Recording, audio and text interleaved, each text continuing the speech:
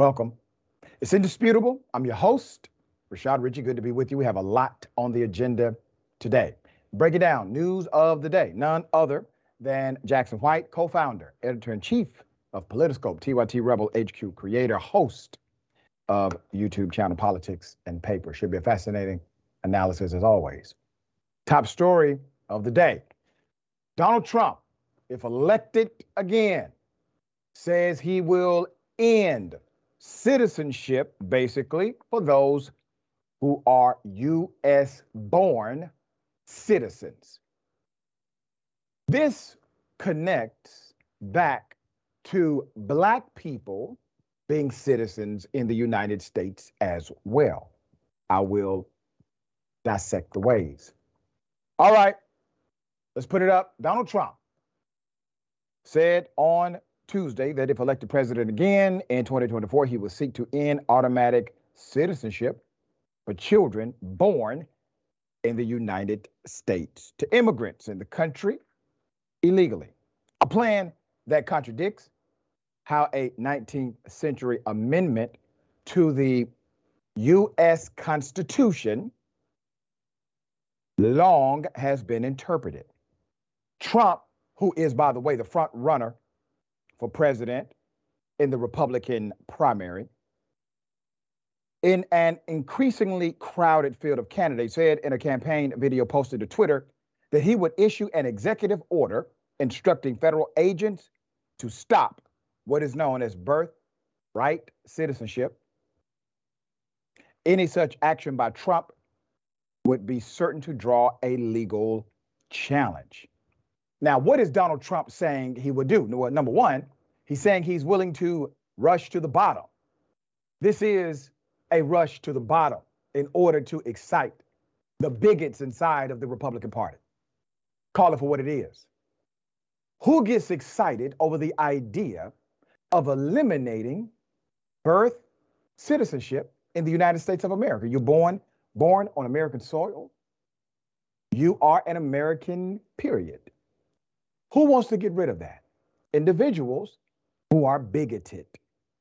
Let me talk also to the Republicans who are going to be silent knowing that is wrong. You're part of the problem.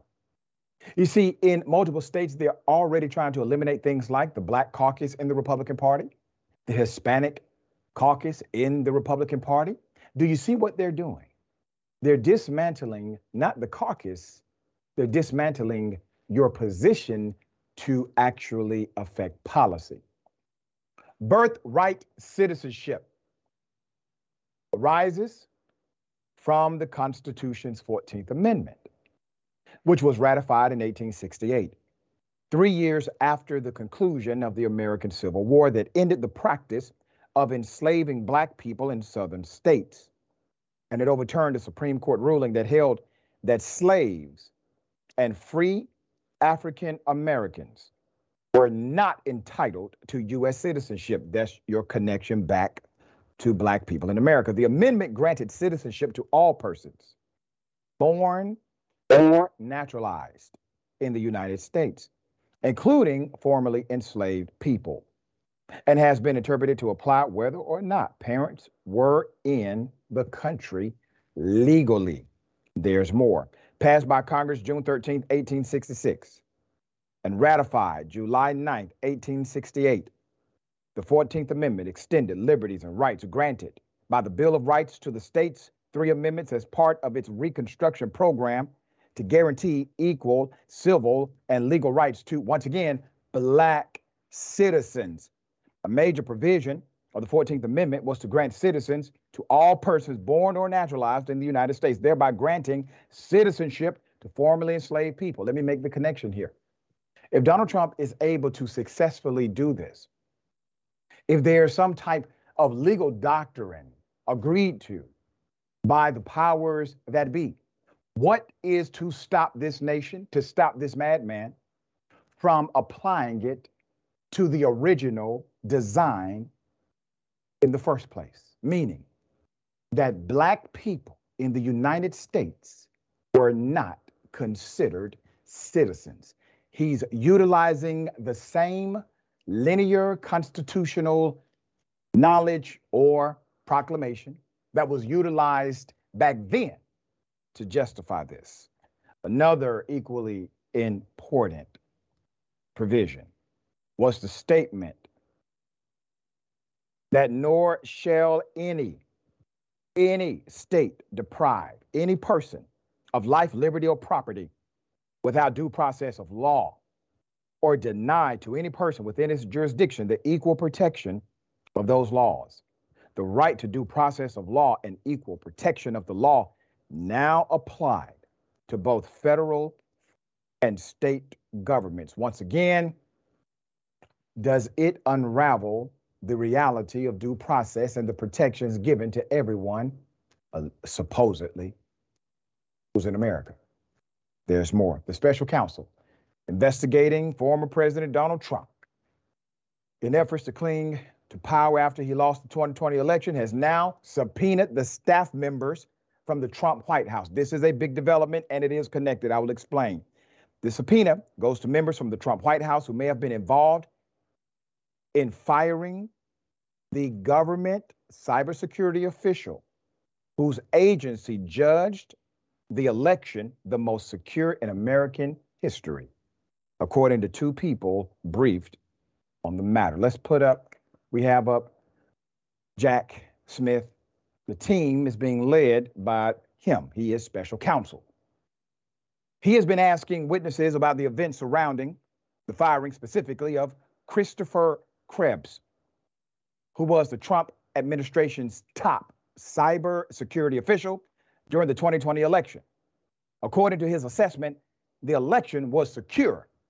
That was at odds with the narrative, the false narrative presented by Trump and his allies.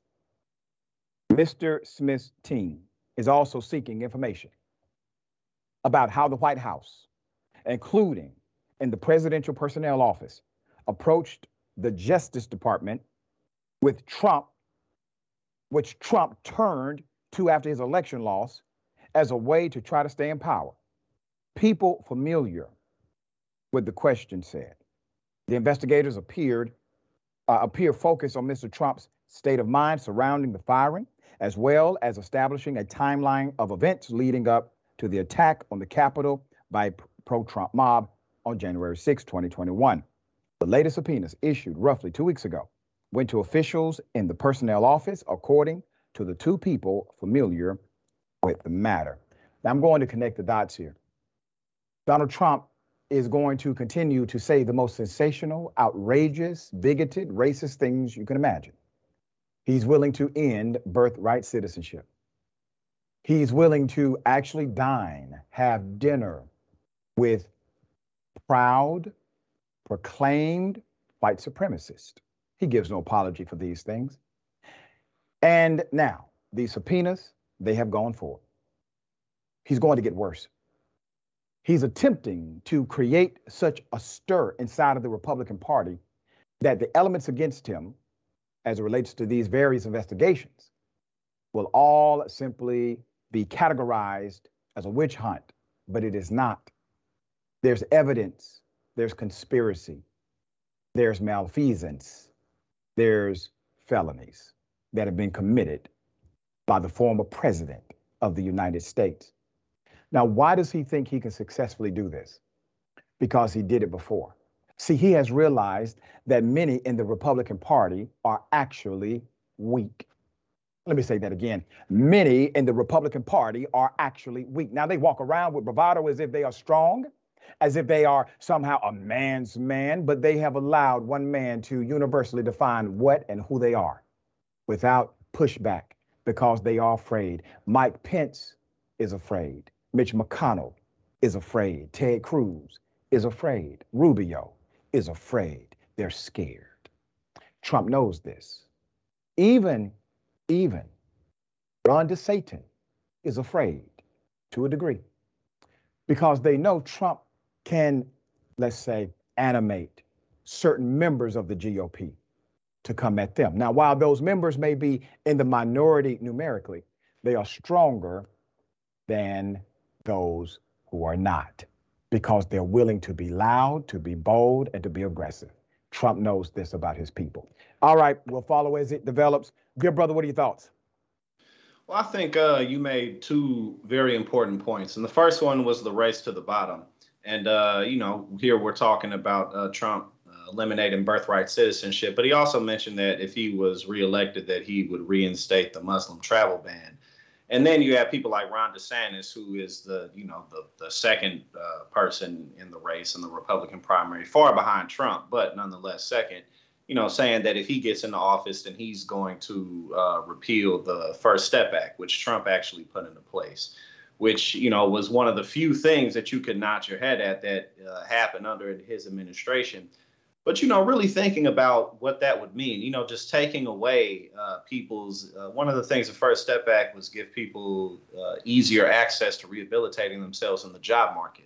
Things like that, taking that away from people, which also hurts the economy, and how self-defeating so many of these Republican moves are. But also you pointed out that there's no reason to think that Trump wouldn't do whatever he could to repeal the 14th Amendment or change it in some type of way or take away birthright citizenship, because he's done what he wants to do before. And Republicans are doing that now. They reversed Roe v. Wade state by state. They're passing the 6-week abortion bans. They're doing everything they can to make it more difficult to vote. We're seeing this happen in real time.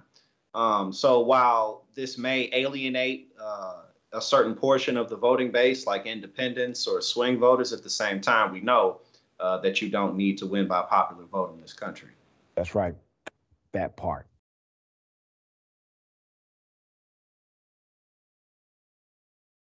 South Carolina store clerk, store owner, shoots, kills a 14-year-old child, shoots him in the back. Put up the picture full mass. A 14-year-old black child is dead after being shot in the back by the owner of a Shell gas station in Columbia, South Carolina. Cyrus Carmack Belton was killed by 58-year-old Rick Chow after being falsely accused of stealing bottles of water. Chow was the owner of the Shell gas station on Park Lane Road, and he and his son chased Cyrus out of the store at approximately 8 p.m. on May 28th. I want you to let that sink in. A father-son duo chase a young black kid, shoot him in the back. Does it sound familiar to you? According to WIS News, Chow chased Cyrus from the store because he assumed the kid had taken water and shot him in the back following the chase. Chow's son reportedly told his father that the teenager was armed. Deputies allegedly found a firearm near the body following the shooting. It is in dispute right now if that firearm even belonged to the child. Now, here's what we know for sure, okay? A child is dead, a child was running away, and here's what the announcement was from the police. The owners of the convenience store suspected him of shoplifting. He did not shoplift anything. We have no evidence that he stole anything whatsoever. There was a verbal confrontation inside the convenience store. The victim went outside. He took off running. The son of the owner of the convenience store gave chase. The father, who owns the convenience store, joined in the chase. He was armed with a pistol. They chased a young man towards Springtree Apartments. The young man fell down. He got back up. At some point, the son said that he had a gun. At that point, the father shot the young man in the back.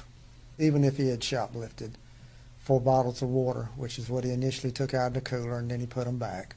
Even if he'd done that, that's not That's not something you shoot anybody over, much less a 14-year-old, but you just don't do that.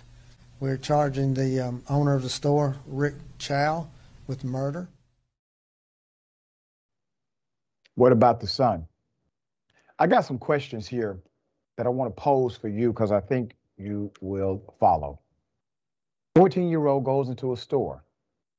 According to the surveillance footage, he takes 4 bottles of water. What does that mean? That means he's thirsty. That means he's thirsty.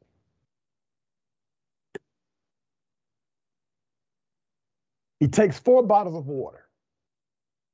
He puts them back. There's an argument. There's conflict inside of the store. Why do you think the 14-year-old is running? If the 14-year-old is running, it would not be outside of the box to assume he has either A, been threatened, or B, he has been shown a weapon and was afraid. So he's running for his life.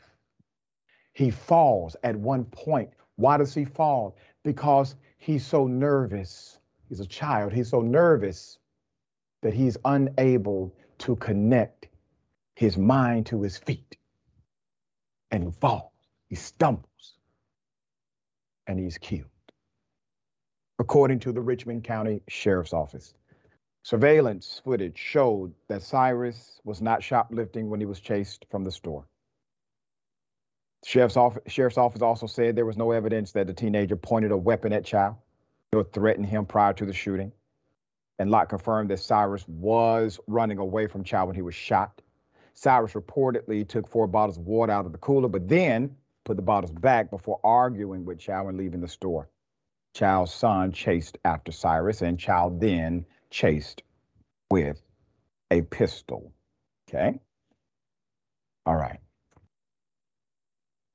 Devaluation of life, bigotry, racism, the belief that it's okay to have a business, an establishment in a particular community, but not value the lives of the children who exist in that community, who live in that community.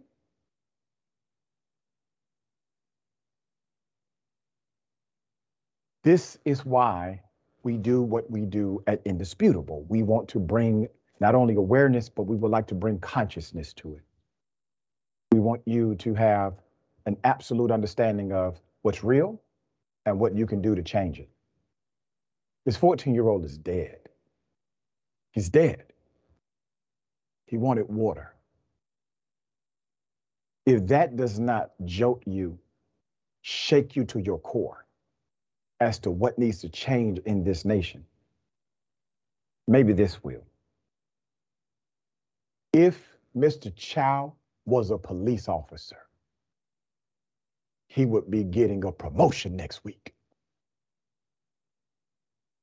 Mr. Jackson, thoughts? Well, I think that, no matter how you look at this story from any type of lens, ideological, political lens, cultural lens, whatever, as the officer pointed out, shooting somebody over water just is not necessary. Using a gun or really feeling the need to take someone's life or go that far with violence really isn't necessary or isn't even natural to feel unless you really feel like your life is threatened or you feel like maybe your loved ones' lives are threatened. And obviously some water, anything that they may have taken out of the store, let alone the trouble that would come from it.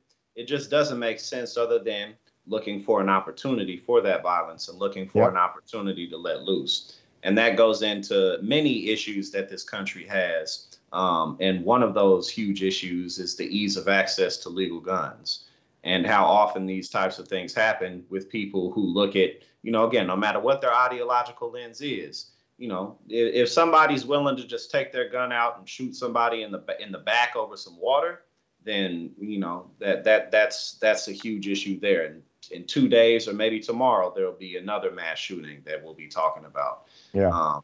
So many of those issues stem into the racism issues that you pointed out. So I think that this was, as you pointed out, it's important to look at this from every angle, but 4 bottles of water just simply isn't worth that type of violence.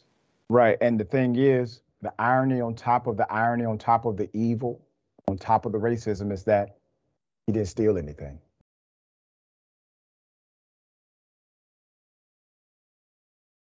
A couple shot by their own landlord during an argument. The landlord killed them. Put up the picture full mass. Hell of a story, and so sad. A young, engaged couple in Ontario shot dead by their landlord on the front lawn after an argument over mold in the basement. They were renting a home from the landlord, and according to the narrative, mold was in the basement and they confronted the landlord about it. That's normative. Carissa McDonald, 27 years of age, was an educational assistant at a local school. And her 28-year-old electrician fiance, Aaron Stone, were running away from the house when they were shot to death. The couple rented the basement of a home belonging to 57-year-old Terry Gerald Brecott, who lived upstairs. The couple got into a dispute with the landlord stemming from a disagreement surrounding issues within the house, according to Detective Steve Birizik of Hamilton Police Major Crime. Let's put up the picture of the crime scene. According to the reports, there was gunfire. Authorities were called. They went to the Stony Creek district of Hamilton, where the home is located, around 5:40 p.m. Saturday. According to the sergeant, neither the couple nor the landlord were known to the police, which makes what happened a little bit more shocking, according to them. However, Tony Greenlee, a next-door neighbor, described the landlord as, and I quote, bad news, noting how he would often stand on top of his roof watching them. The harassment saw Greenlee build a carport to block his view. It's like we couldn't breathe in our own backyard, Greenlee told CBC News. I was terrified, Joanne Greenlee, Tony's wife, added, as she recalled the shooting. That could have been us. He could have gotten mad enough to actually get them talking about shotguns out. I feel sorry for the young people, so young. A search of the home led to a recovery of multiple legal weapons. Once again, this is in Canada.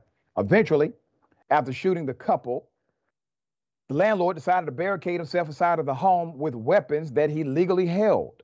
The detective said the police spent a considerable amount of time negotiating for a peaceful resolution, but he opened fire on them. This was around 10 p.m. At that point, he was shot dead. The standoff ended in an exchange of gunfire with police, according to Special Investigations Unit. Once again, another devaluation of life. There's no value to a person's life beyond how you feel about them inside of an argument. I mean, you could have just evicted them. So now you have the landlord who decided to basically commit suicide when he shot at the police. And you have two promising, active, productive, and loving individuals who are dead because they complain about mold. I bring this to your doorstep because we can argue and debate the moment by moment or the case by case scenarios where we see permeations of evil, of bigotry, of violence. We can do that. And it's necessary, it's required in order to bring you these news stories. But there's an underlying issue behind it all. And that's how we perceive each other. How we perceive each other. And the way we perceive each other, according to psychologists, is the way we actually perceive ourselves. And so if there's a transformation dynamic, let it be that. That in order to make this world a better place for our children, our grandchildren, we have to start from inside, including me. Jackson, thoughts? Yeah, definitely. I think that, whether you look at an example like this or anything going on in modern times and throughout history, it can be rather staggering how we can treat each other over and over and over again. But on the flip side, it can be amazing how much love we have for each other and how good we can treat one another. So there's definitely a yin and a yang with it. But at the same time, just from another angle, it's just, this guy, yeah, he committed suicide by shooting at the police officers, but it's just, like some people really just have nothing to live for, I guess, or really have a difficult time of thinking about what next, what'll happen next, or just to be so caught up in anger over mold that can just be paid for. Like you said, they could be evicted, but yeah, the human capacity, just human beings are just fascinating. We're so many things at the same time. Yeah. And I will say this about the Canadian police. Remember, the call came in, Jackson, at 5:40 p.m. The shooting did not happen until after 10 p.m., which means that they were willing to wait it out. They said, we wanted a peaceful negotiation. They already were aware that this individual committed murder. They still wanted a peaceful surrender. They did not shoot until they were shot at. That's a policy dynamic that Canada engages in typically. We got more on the other side. It's indisputable. Stick and stay.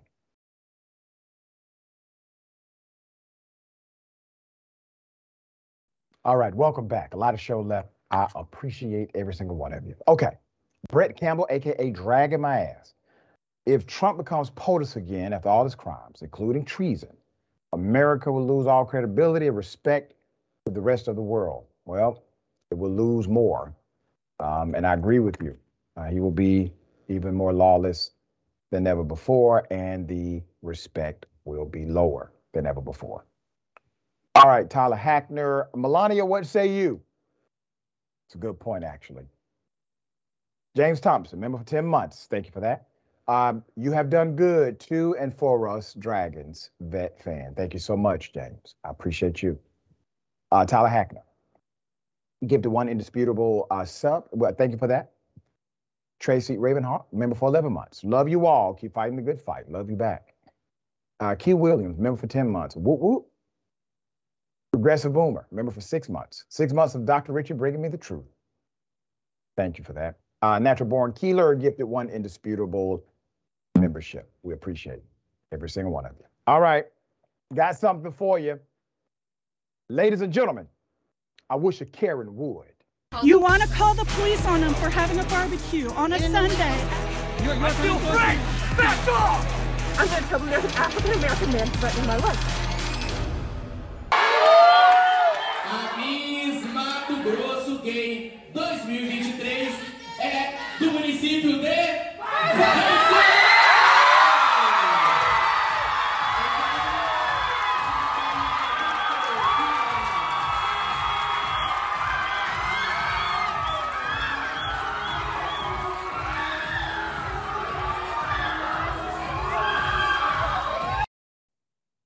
All right. Many of you will be shocked to know that I've never actually participated in a pageant myself. So when this happened, I thought, well, maybe that's part of a skit because that can't be real, right? Well, it is. Let's put up the picture full mass. I got the background, I got the foreground, and it still doesn't make sense. Pageant husband rushes on stage after the wife lost. Nathalie Becker, the runner-up to Várzea Grande's Emanuele Bellina at Brazil's Miss Gay Mato Grosso 2023, who was in the process of being crowned when Becker's husband rushed the stage. He slams the crown to the ground and grabs Becker's hair, tries to pull her off the stage before picking up the crown and slamming it to the ground again. Event organizers issued a statement confirming that Bellini was the winner and condemned Becker's husband, the actions, and announcing that he'd be facing legal action in connection with the incident. Okay? Yeah.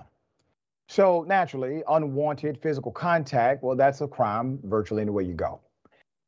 Going on a stage, doing it not only in front of people, but doing it when you know that it's being recorded live, well, that's entirely different.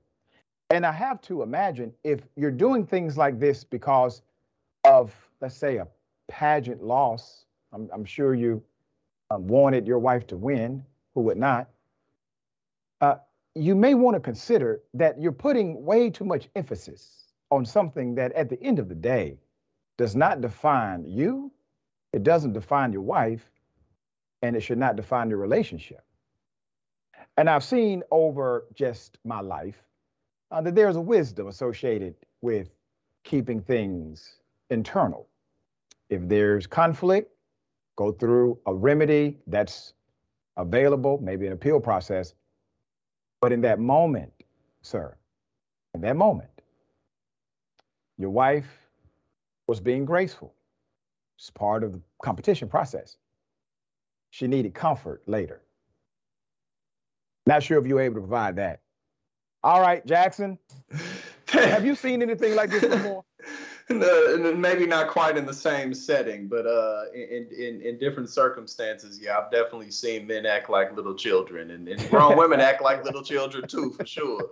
But yeah, that dude ran up on stage faster than we even had time to see how his wife felt. As soon as the crown went on the other person, he just teleported up there, was like, threw it on the ground. But the funny thing was, too, is like, because as you pointed out, if there was any, she could have took it like real gracefully and be like, well, I had a good time. She may not even been like upset about it for real. But it was just funny to think about, like the car ride home, or like when they got home, you know what I'm saying? Like, oh, that was so attractive what you did. Like, you know what I'm saying? Like, you know, yeah.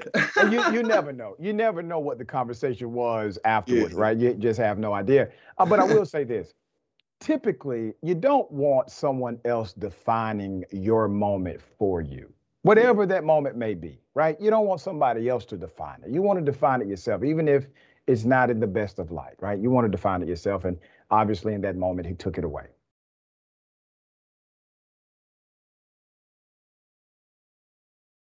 Okay. Anti-Karens unite. You're screaming at employees more. Get out of here. That's racist. Yes, it is. No, it's not. The United States doesn't have an official language, jackass.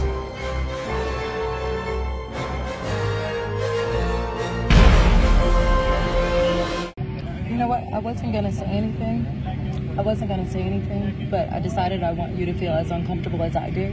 And I want you to know that I saw your text messages and I think you're disgusting. What text message? You know exactly what I'm talking about. I'm not going to repeat it because everybody doesn't need to know, but I want you to know that I know. I saw you and I think that you're disgusting. You don't have anything to say to that, right? Yeah, I didn't think so. And speaking of, yeah, you should.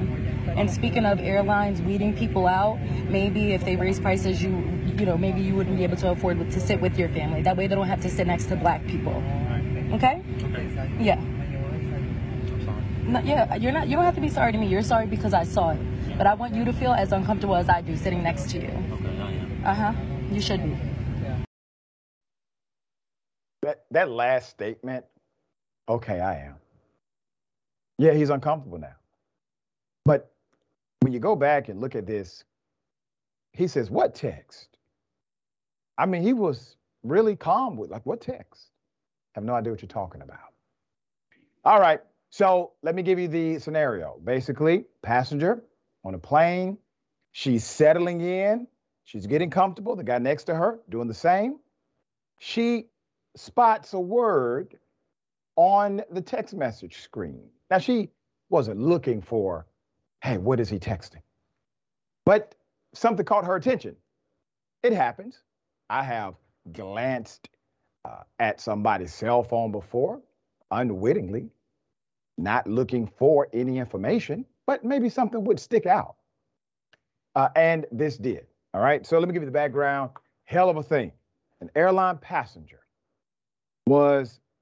has filmed the moment she confronted a racist man after she caught him texting a complaint to his family about a member of his traveling party having to sit next to a huge black woman.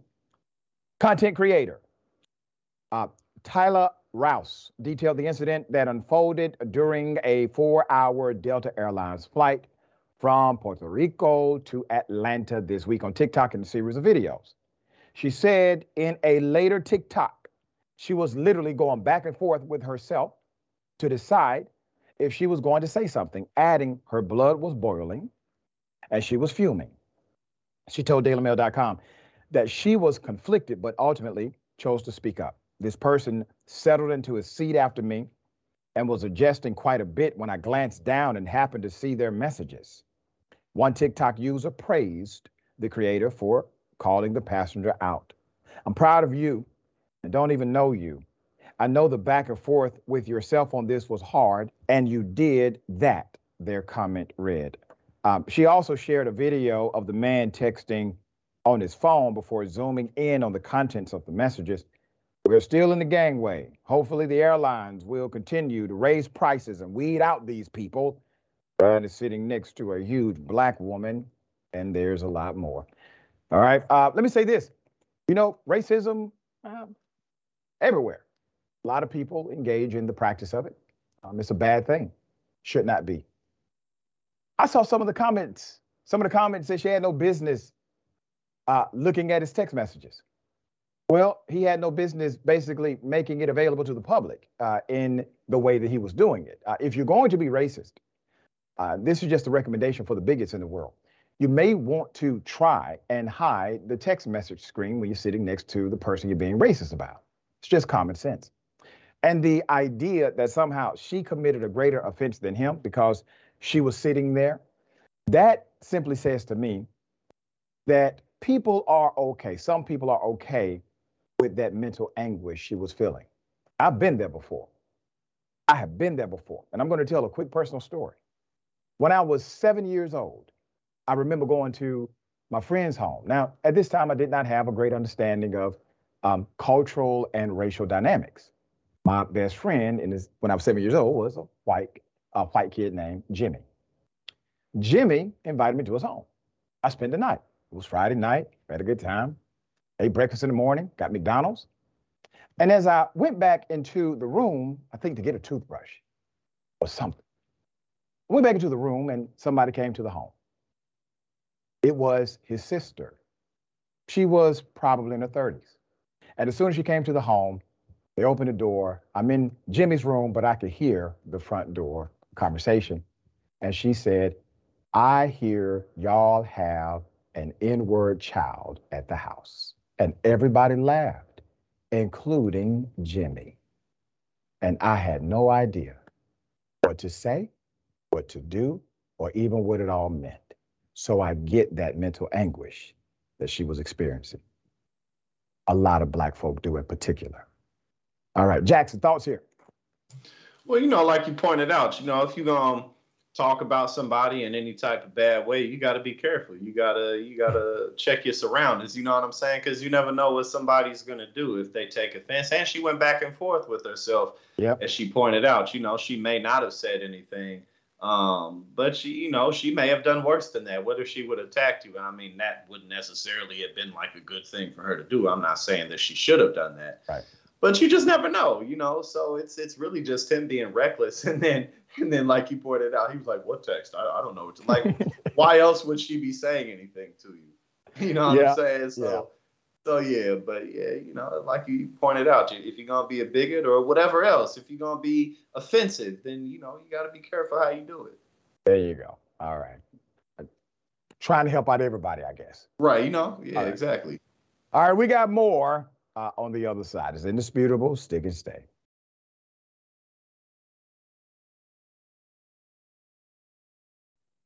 All right. Welcome back. A lot of show left. Let me read some of these amazing comments. Bright Eye, 007. Oh, the mail Karen did Kanye West. There you go. Also, Led St. James. That was the most, oh, hell no, throw I've ever seen in my life. I'm laughing because I know exactly what you mean, man. C. Michael Henson. Thank you for that, C. Michael. This pageant seems like a small thing, but this is a direct result of the big lie created by Donald Trump after losing the 2020 election. Take the L. People don't want to take the L anymore. Why should people take the L when Donald Trump has led the way in how not to ever take an L? All right. And Nerdopithecus. I know I slaughtered it. I apologize. Comfort in rhetoric inevitably leads to comfort in action. It is the greatest importance. It is of the greatest importance that we must, at every turn, make fascists uncomfortable every damn time they speak with and promote their ideology. I completely concur. I 100% subscribe to that model. All right. It's the only way to really eliminate it, or at least make it so ineffective that the unpopularity of it becomes, well, void. All right. Okay. Alabama interstate signs hacked by racist, white supremacist, placed messages on the signs. Put it up full mast. We got the story. When did this happen? Well, according to the report, Memorial Day weekend. Multiple Alabama motorists traveling on Interstate 65 this past Memorial Day were shocked when they spotted Alabama Department of Transportation signs hacked with white supremacist messages. Photos from social media show large digital signs that read Patriot Front and Reclaim America, I Have More. One driver heading north on I-65 stated on Twitter that an Alabama state trooper waved me to go on. How does this come about? Is it an inside job kind of thing? It also said road work nightly or something on the third slide. And it was an actual work zone that followed. Weird as hell. Another motorist told AL.com that she reported the sign to a state trooper at about 1 p.m. A spokesperson for the Alabama Law Enforcement Agency referred questions to the Alabama Department of Transportation. John McWilliams, Public Information Officer at Alabama DOT, West Central Region, said a contractor's portable message board on I-65 was hacked. A citizen alerted a nearby state trooper about the message, who then contacted Department of Transportation, Alabama. McWilliams said. The DOT personnel immediately responded and turned the message board off. No other message boards on I-65 were affected. McWilliams said officials plan to investigate how the messages appeared. All right, let's put up Patriot Front. Who are they? Those guys. So, according to the Southern Poverty Law Center, Patriot Front is based in Texas. They are identified as a white nationalist hate group, which formed in the aftermath of the Unite the Right rally in Charlottesville, Virginia. That was on August 12, 2017. According to the Anti-Defamation League, Patriot Front is responsible for the vast majority of white supremacist propaganda distributed in the United States since 2019. It looks like they are collaborating. Okay? It's a collaborative effort, it seems.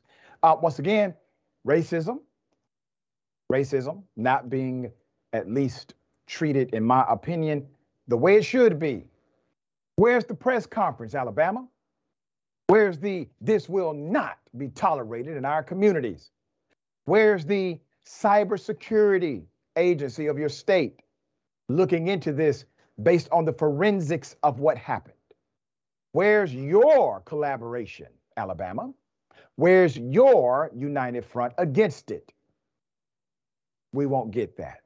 We will get a statement that says, trust me, it's under investigation. Jackson, thoughts?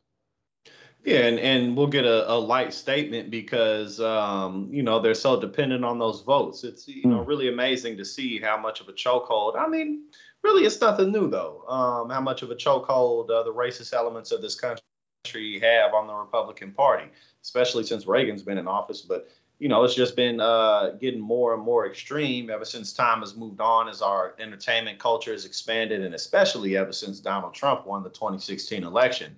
Then, cordiality just went out the door. Making a stand against people like this, the Reclaim America crowd, means losing out on votes, because otherwise they're going to have to go a little further to the left at least and start appeasing the people, start appeasing the popularity. stop doing things like passing 6-week abortion bans. All of this is connected because it's all stemming from the same base. So, and this is exactly why they won't really fight against Donald Trump either, despite the fact that they'd rather not have him there, the Republican establishment, that is, not the voters.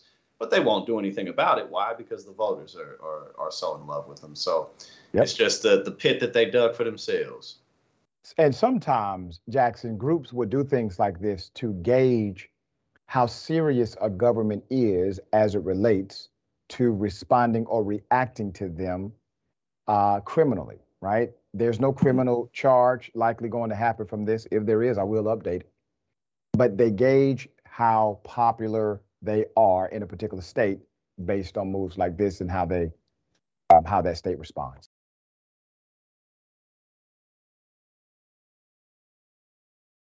A principal tells a black student, a black child, that basically, hey, you got braids, that must mean you're a gangster, right? You're in a gang? Let's put it up, young man, okay? The parents of a 7th grade student at Calvary Baptist Private School in Slidell said, well, they were dumbfounded last week when their son, Dalen, he had a decision, and he made a decision to wear a braided hairstyle. Not a problem. It's cultural. But it was met with questions about him being a gangster by the school's principal. So Dalen's mom, Ashley, spoke on the matter. Here's the quote. I picked him up, just like normal, and asked him, hey, how was your day? How did your friends like your braids? Ashley Thorne said of her son, Dalen, we're driving out of the parking lot, and he said the principal pulled him aside today and asked if his braids represented him being a gangster. The Thorns, a black family of 5 who recently moved from Shreveport to the Slidell area, found the principal's question troubling. Braided hair, they said, is widely normalized and not an infraction against school policy. Let's put up these individuals. The Thorns said they called Principal Angeline Mesman. She, along with interim pastor John Brown, refused to comment on the matter. No comment at the Baptist school. But here's a quick video of the pastor in his opening sermon, and I'm going to say this is probably the reason you're not going to get a comment. Here it is. It's so exciting to be here this morning to worship with you. And it's great seeing the whites here today and my brothers and sisters in Christ. What? The whites. The next morning, the parents met with the principal, met with the principal Mesman in her office. Well, we'll give you an update as the update comes. Hell of a thing. Let's do this. Jackson. Yeah. Braids. Sir, if you went to that school, sir, I hate to say this, man, they may try to do something much, much worse to you, sir. Right, and I'm extra light-skinned. I'm extra light-skinned, you know what I'm saying? I'm about as light-skinned as you can be. You feel me? It's summertime, so that'll help me out a little bit. But yeah, no, it's just the thing, how to say I've known 3 black people my whole life without actually saying it. I mean, you really have to be so far behind in the times to think that something like that represents being a gangster. I mean, if it ever did in the first place, but at the same time, like to think about like that type of style, like cornrows, braids aren't really like super in style right now. You got to go back kind of like to the early 2000s, maybe even in the 90s for that. So like you just super far behind. Like the last time you ever saw, like you saw a black person anything was BET 15 years ago or something. And you just happened to be skipping channels. You know what I'm saying? You caught your son watching them 3 a.m. booty videos on BET. You know what I'm saying? but yeah, it's really still people out here like that in places where. At the end of the day, the majority of the country is still white, and there are a lot of places where there is not steep diversity, but that's just pretty ridiculous. So in an audio recording, all right? So they had a meeting with him, with the principal. An audio recording of the meeting taken by the Thorns, Principal Mesman said she pulled Dalen aside to avoid embarrassing him and said she wanted to know what his braids represented. I've never had a student wear their braids like that. I've had teachers personally come to me and ask about his hair and what I thought about it. Mesman says on the recording, I'm seeing a lot of young people listening to a lot of rappers pushing for drugs and doing things opposite of Jesus Christ. Now, I got to say this, Madam Principal. You know what else is opposite of Jesus Christ? Judge not, and ye shall not be judged. For the same measure that you use to judge one shall be used to judge you. That's in the Bible. It also says God is love, which means if you show love, you're showing God. And scripture is very clear. Do not cause one of these little ones to stumble. For one who causes one of the little ones to stumble, it would have been better for them to tie a rock around their bodies and throw themselves into the ocean. How about you like those scriptures, Madam Principal? All right.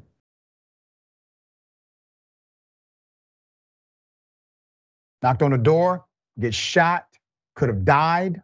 Okay. Remember the picture, put it up full mass. All right. So Ralph Yarl, the family is speaking out over the Memorial Day weekend. Kansas City teen Ralph Yarl made his first big public appearance since being shot in the head last month. Let's put it up. If you recall, the incident occurred after the teen simply knocked on a door. He rung a doorbell, all right? He went to the wrong home. He was there in good faith to pick up his brothers. This was in Northland. He and his family were welcomed with open arms at the going the distance for brain injury walk and run. His attorney said, and this was in a previous narrative, his attorney said it's amazing that his recovery has been so, just so powerful and so quick. Let's put up the picture of the mother. Her name is Cleo. So Ralph's mother said, and I quote, it's heartwarming to see this kind of support. She continues, I pray the support is not just for Ralph. I pray the support goes a long way for everybody that is in this situation. But madam, your son opened up the door for a lot of people who are not aware of these issues, who are not aware of brain injury dynamics in the community. Some created by neighbors, cops, friends, and also criminals. She said the walk itself wasn't the hard part for her son, Ralph. They walked 1.5 miles and have been practicing for up to 3 miles. The difficulty came in facing a large gathering of people in public for the first time since the shooting. It was almost the anxiety for him, she said. Socially, it's still hard for him. So I'm glad he was able to overcome this.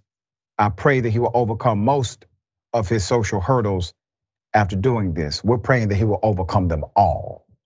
Organizers of the walk welcomed the Yarl family with open arms because they know this support is extremely important.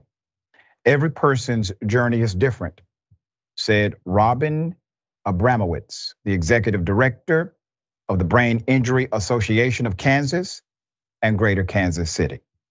But knowing that others have a sense of what you've been through makes a huge difference in someone's life. That's why so many others with traumatic brain injuries were ready to welcome Ralph into their family too. Ralph is still recovering from his injuries and likely will deal with the effects of his injuries for the rest of his life. An online fundraiser has raised nearly $3.5 million. The monster who pulled the trigger, Andrew Lester, okay? The man charged with shooting the young Jarl is due back in court this week. He has pleaded not guilty to several charges. And I want to remind everyone it took a national movement before they arrested the man, okay? It took a lot just to get him charged. We shall see if he's prosecuted to the fullest extent of the law. His grandson has already said, dude is racist. Sharing thoughts here. Yeah, I hope the grandson's able to testify and this thing is able to be pushed through. Traumatic brain injuries are tricky things. It's a special community. I wonder if this young man were shot in a different part of his body, if he'd still have anxiety walking into that crowd and not knowing who's there to hurt me. Yeah. It's that kind of crime. Yeah. His bravery is to be applauded. And remember, he's at the house because he's taking care of his siblings, because he's a responsible young man. All right, we're going to continue to follow the story, obviously.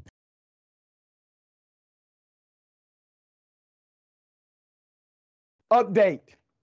The kid was shot by a cop because he believed the police would help. Well, he wants the cop to be terminated. Let's go to the video first. Here it is. He said, everybody come out with your hands up. Then I came running inside the living room. Then I remember I heard the big bang.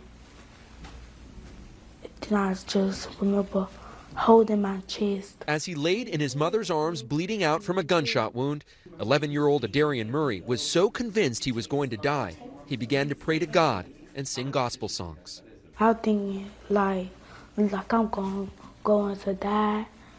Tell my whole family, tell my teacher. I said I'm sorry for what I did. Adarian's mother says he developed a collapsed lung and suffered fractured ribs and a lacerated liver due to the gunshot wound.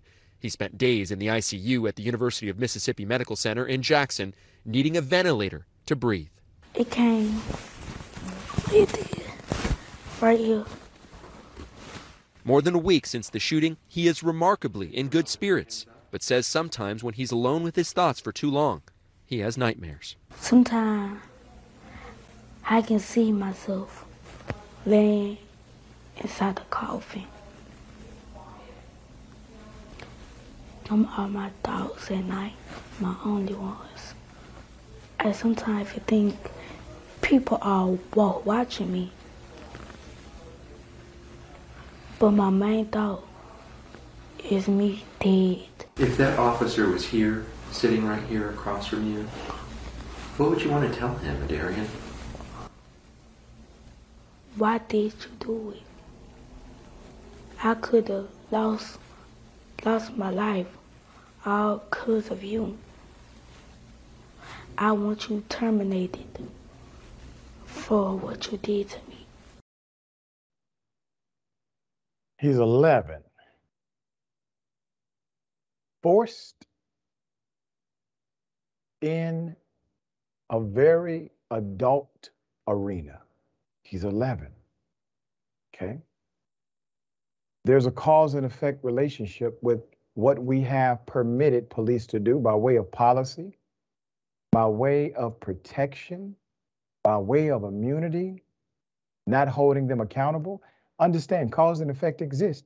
If drug dealers were not afraid of being arrested because they weren't arrested, there would be more drug dealers in the world.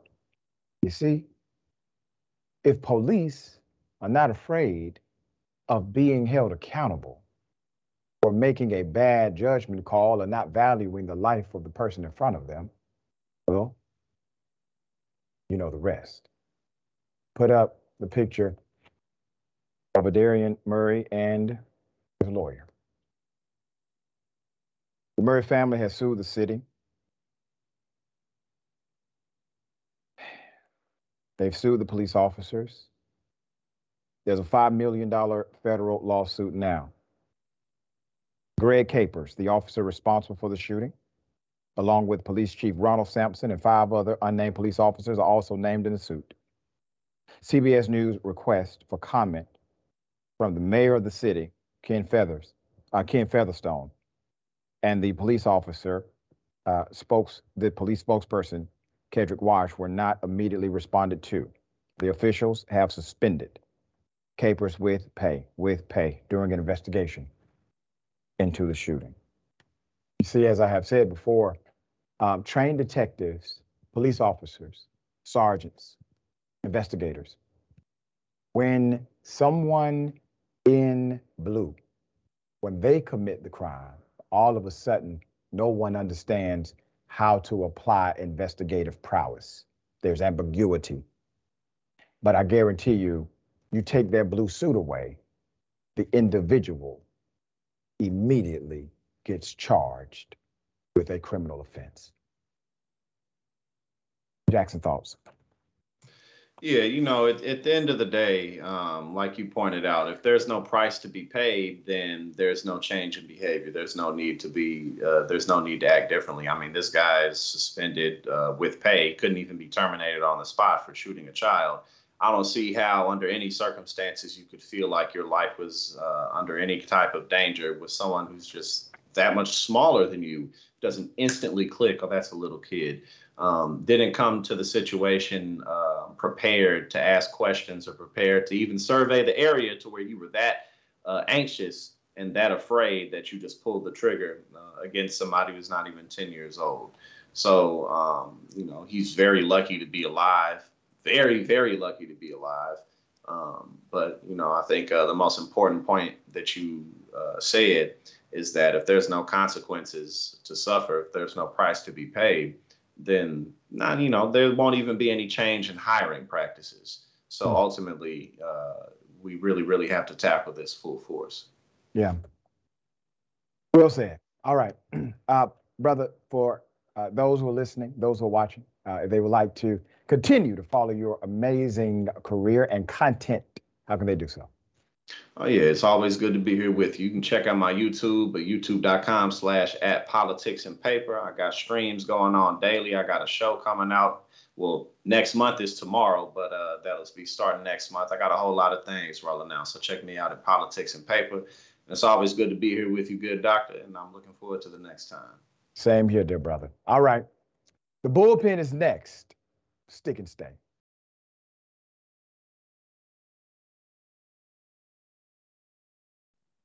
All right, welcome back. A lot of show left. Let me read some of these amazing comments.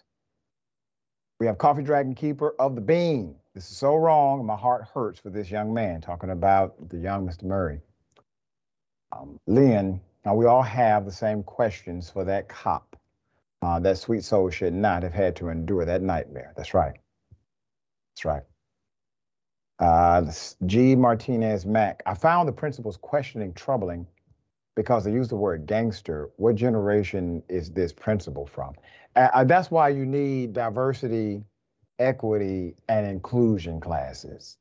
If the principal would have taken one, even the online version, this may not have happened. Detective Elijah, their ideology is basically just an excuse for their behavior. I'm talking about the principal. Yeah, I agree. All right, ladies and gentlemen, welcome to the bullpen.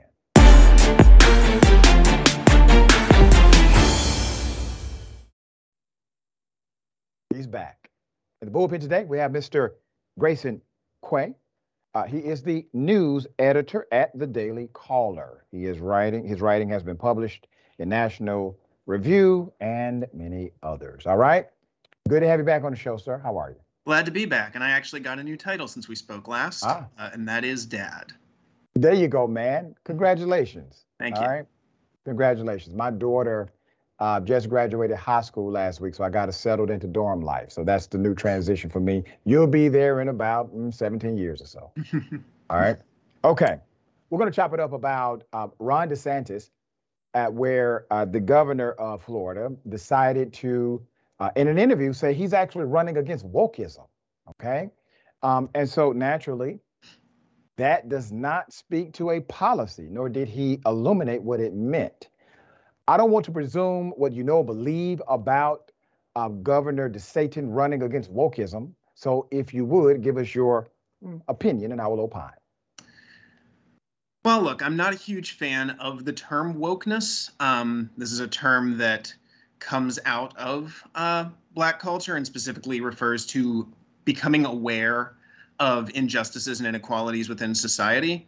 And it's just very interesting to me that this has gone from the counterculture to being discussed in, these high-level conservative symposia and on the Republican primary campaign trail in just a few short years. You see a similar arc with the word based, which I've written about, which has been, largely co-opted on the right. So I don't love the word woke, but honestly, I have trouble thinking of a better word. And sometimes it can be a useful strategy in politics to group all of your opponent's policies under a particular, especially monosyllabic term, and then use that as a club to beat them with. Yeah, it's really interesting. If someone says, I'm running against white supremacist ideology, we basically understand what that means, okay? And we have concluded that, well, yeah, it's anything racism, the left doesn't like. Say that again? It's anything the left doesn't like, right? Well, let me ask you a question. Are you against white supremacy or for white supremacy? I would say I am against white supremacy. So when I say a person is running against white supremacist ideology, you also would agree that that's a good thing, correct? Sure, but I have also been called a white supremacist. So when someone says they're running against white supremacist ideology, I question whether they actually mean me. I don't think I'm a white supremacist, but it doesn't really matter what I think. It matters what I got you, man. But you made it about Well, you made it about yourself. I was talking about it in general terms, but my grandmama said a hit dog a holler. So what we'll do is come back a little bit, and I will pose the question and reframe it. When a person says they're running against white supremacist ideology, is that a good thing or a bad thing to you? Well, I need a definition of white supremacist ideology because we've seen a definition from the African American History and Culture Museum that white supremacist ideology means working hard, being on time. Are these white supremacist ideas, or is that just being good at your job? You see, this is why people call you a white supremacist. This isn't my definition. This is the African American Museum of History and Culture's definition. I understand the point that you're submitting, but I would like you to understand the point I'm submitting. The question was specifically about your opinion about white supremacy. Now, you cannot submit your own opinion. You decided to submit the opinion of another organization. And by the way, I have not fact-checked what you said, so I can't go down that rabbit hole, but I can say clearly that the question was aimed at you about your feelings about white supremacist ideology. And instead of answering it in the good faith that it was submitted and giving me a direct answer from your own soul about white supremacy, you decided to duck, dodge, and deflect back to an African-American institution and their definition of it rather than your own. Do you not find that to be problematic? Well, what do you think it means, dear brother? If white supremacy means that people with white skin or European ancestry are inherently in some way superior to people of African ancestry, then no. I disagree with that. I think that's an abominable ideology. Right? So, but if you want to say, if someone wants to say to me, hey, if you believe in showing up to work on time, you're a white supremacist, what can I say to that? Yes, I am. You're going to keep making a dumbass argument. Let me say this to you, man. I'm talking about real people. Real people understand real problems. There is nobody that I've ever met in my natural life who believes that white supremacy is coming to work on time. Now, damn it, I work every day of my life. I have more jobs than you do. I go to work every day and I'm on time. You know what that means? That means I'm responsible. It has nothing to do with race, has nothing to do with political ideology. So let's stop being children about the conversation. Sir, you're a grown-ass man. What do you feel? What do you feel? I'm going to tweet that link at you. I'm going to tweet that link at you from the African American History and Culture Museum, and I want you to retweet it. What do you feel? I ain't retweeting a damn thing you send to me. What do you feel about white supremacy? Once again, answer the question. See, this is why people get uncomfortable with this, because it's being used as a bludgeon right now. I already told you that the idea that people with white skin or European ancestry are superior to people with dark skin or African ancestry is abhorrent to me. All right, now if let's that's go. your definition of white supremacy, then we agree in finding white supremacy abhorrent. Now, there you go. Now, let's finally get to the wokeism part. You said in the beginning of your commentary that wokeism or woke is actually a good term so that it can be utilized in a way strategically to go after left-leaning ideology.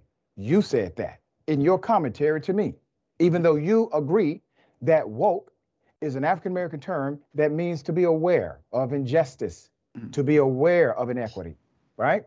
But you were okay with the mislabeling of wokeism against individuals who are good faith operators because it is co-opted or has been co-opted by the Republican Party as a political tool. You're okay with that political tool, but then you push back on what you proclaim to be a political tool as it relates to the word white or the ideology of white supremacy. Do you not see the irony in your own proclamation? Well, as I said, I don't love the word woke. I don't think I think it's possible that there could be a better term for what we're fighting against, but you can't look at me and say this isn't a real thing. What is woke? Wokeness is usually used, as far as I can tell, to refer to kind of a bundle of progressive ideologies on topics, especially of race, gender, and sexuality. Okay. So would you consider, let's say, police reform? That was a big Black Lives Matter movement. They wanted police reform, not criminal justice reform. I think everybody does, but police reform in particular. Is that woke ideology? Well, it depends who you ask. I mean, you've seen people on your own network like Anna Kasparian come out in favor of more policing. I'm asking you, sir, what do you believe? What I believe about police reform? I believe we need law and order in our streets. Do you believe those who engage in police reform movements are engaged in woke ideology or woke policy? That would fall under the general definition of the term, yes. I think racial, gender, and sexual liberation movements tend to always fall under that term. Let me give you a stat you may not be aware of. You can check out my information on NBC. You can check out my information via Gallup. You can also check out my information via Reuters. 94% of Americans believe police reform is required.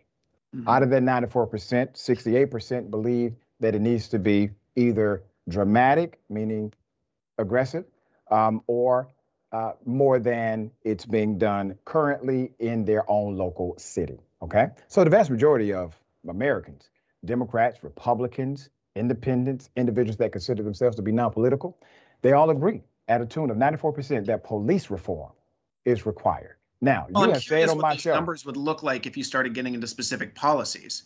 You can often get huge majorities to agree to poll propositions that are very vague if you phrase them in the correct way. I'm sure you could get people to agree to similarly vague pronouncements about law and order or so you're saying the people polled were dumb. I'm not saying they're dumb. I'm just saying they just didn't know what they were answering. Polling can be. Large majorities of people said we should bomb Agrabah one time. You know, the fictional kingdom from Aladdin. That's your answer.